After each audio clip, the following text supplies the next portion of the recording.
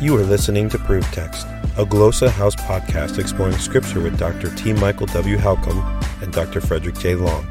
Welcome and enjoy. Hello and welcome to Proof Text. I'm Michael Halcomb. I'm here with J.M. Smith, the Disciple Dojo himself. Hey, go check out his stuff. He's doing some great work, and I'll say more about that at the end of the episode. But yeah, this is one of our 10 questions episodes where we froze on my end, curiosity to Scripture and we interrogate it. We just ask it questions from things that we're noticing. JM doesn't know what verse I'm going to throw his way. But this time we got an Old Testament passage, and I'm going to put that on the screen if you're watching. If you're listening, that's okay too. But here we go. I'm going to enlarge this font just a little bit, make it a little easier on the eyes. This is Exodus 14:14. Short verse, JM. The NIV translates it as, "The Lord will fight for you. You need only to be still." Why don't you lead us off? What would be your first question in looking at this verse? First question would be always in verses that say you. Always want to know, who is you? Yes. Singular, plural, and yeah, that'd be my first. Is this a singular you, a plural you, and who is it? Who's you? Yes, very good. I think my second question is, does this verse have a sense of what's the word I'm thinking of? Like, you do something and there's a result. I'm going blank on this. Yeah. So yeah, is it like the idea that if you do this, then this will happen? Like, it's like automatic, right? So in this instance, the Lord will fight for you if you are still, or if you are still, the Lord's going to fight for you. In other words, is it guaranteed that if you are still, the Lord's going to be fighting for you? Is that what this verse is trying to say? If you, whoever the you is, or I as a reader am still, then the Lord, we can trust that the Lord is fighting for us. Is that what this means?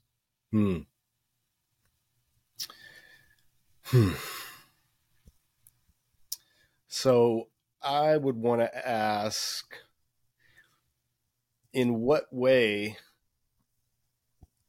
is God going to be fighting? Yeah. I mean, given that this is Exodus 14, is it just, I mean, he's with Pharaoh's chariots, obviously you'd expect God to fight, but how metaphorical or how literal is this God fighting? Right. Well, I see the next verse on the screen here, Exodus 14:15. Then the Lord said to Moses, "Why are you crying out to me? Tell the Israelites to move on."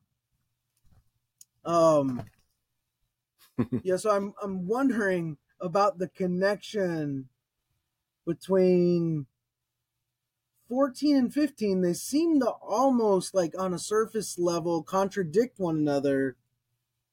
Because it seems like Moses, or whoever's saying this, I mean, that's another question, who's saying 14? Assuming that it's Moses, and it might not be, is Moses in one breath saying the Lord will fight for you, and then the next breath the Lord saying, why are you saying such a thing? Like, yeah, there seems to be some tension between 14, 15. So my question, how do we resolve the seeming or surface level tension between 14 and 15? Right. Or can we not? Yeah, and my next question would be, this is translated in different ways in English. They don't all say be still. That Hebrew verb, charash, is to be silent, is its typical meaning. So why is this being translated as, in other words, is Moses telling the people to be still, which, like you then point out, that would seem to contradict what God tells them to do in the next verse, which is get moving? Or is he saying, hey, shut up, be quiet, quit crying out, quit complaining, or quit whining, or whatever they're doing in this previous section? Yeah, so is he telling them to be quiet, or is he telling them to be still? Yes. Interesting.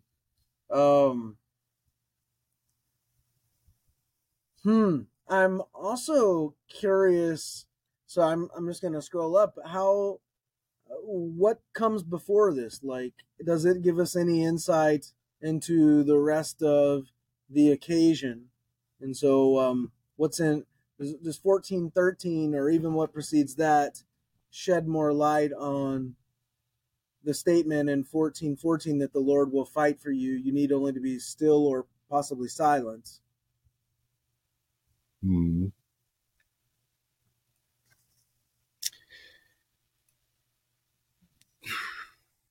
I'm also looking at this closely, and I'm not seeing in Hebrew, I'm not seeing a direct equivalent with the English word only. So you took my next question. Only to be still.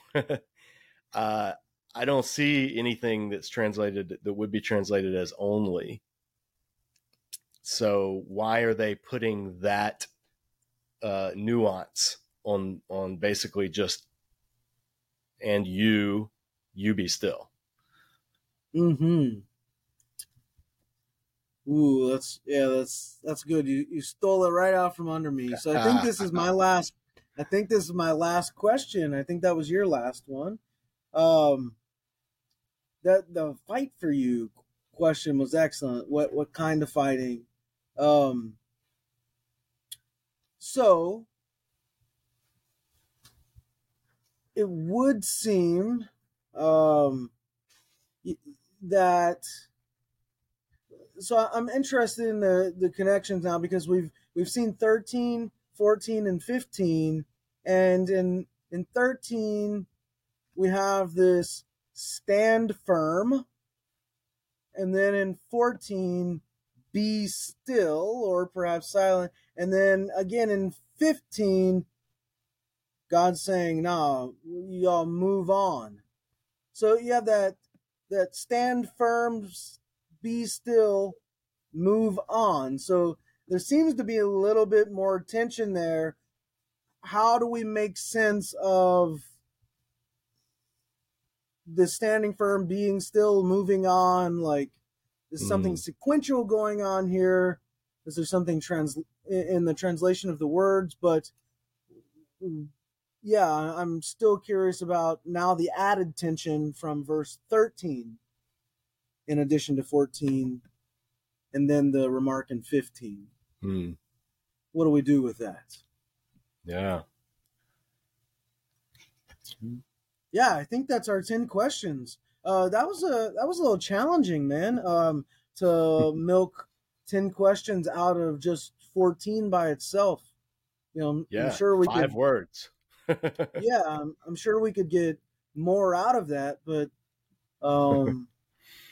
really, really fascinating stuff going on here. Well, hey, if you've been watching and listening, thanks for doing that. We hope this is enlightening to you, and just demonstrating what two people bringing curiosity to the text looks like and sounds like, and the value of that.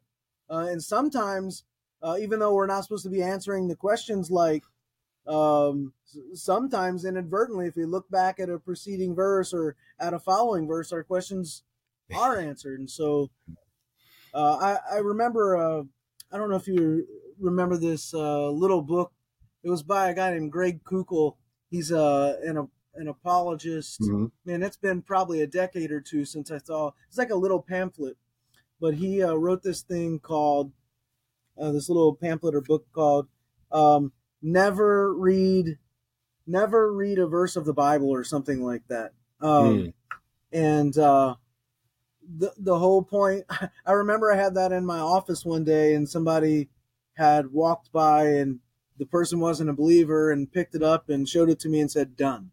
You know, it was like, never read a verse of but the point of it was never read a verse of the Bible in isolation, right? Like apart from what comes before and after. And so, yeah. Anyways, I love that we're getting to model that here. And absolutely. It's a great thing. So, yeah, JM, thanks, man, for your time, your questions, your insights. Really good stuff. Thanks again, you guys, for listening. Go check out discipledojo.org. Check out Disciple Dojo on YouTube. Go follow that. Go share it. Go watch the videos. And some incredible resources over there. And a lot of it's free. I think, is all of it free or most of it free? Yeah, everything we put out is free. You've got like extensive Bible studies on like Revelation and all kinds of stuff. Yeah, free. And we just encourage churches. Even the workbooks are downloadable and for free. So yeah, excellent, man. Wow. Well, guys, go get some of that stuff and share it with your people, share it with your churches, and that'll bring us to the end of the episode here. Go ahead and follow us, like us, subscribe, share if you can do that. We appreciate it, and we'll see you next time. I hope that helps. Interested in growing your ancient language skills but not sure where to start? Glossa House can help. From illustrated readers and short stories to lexicons and grammars, Glossa House offers a variety of resources for beginning, intermediate, and experienced ancient language learners. Head to glossahouse.com today. Glossa House, language resources for the global community.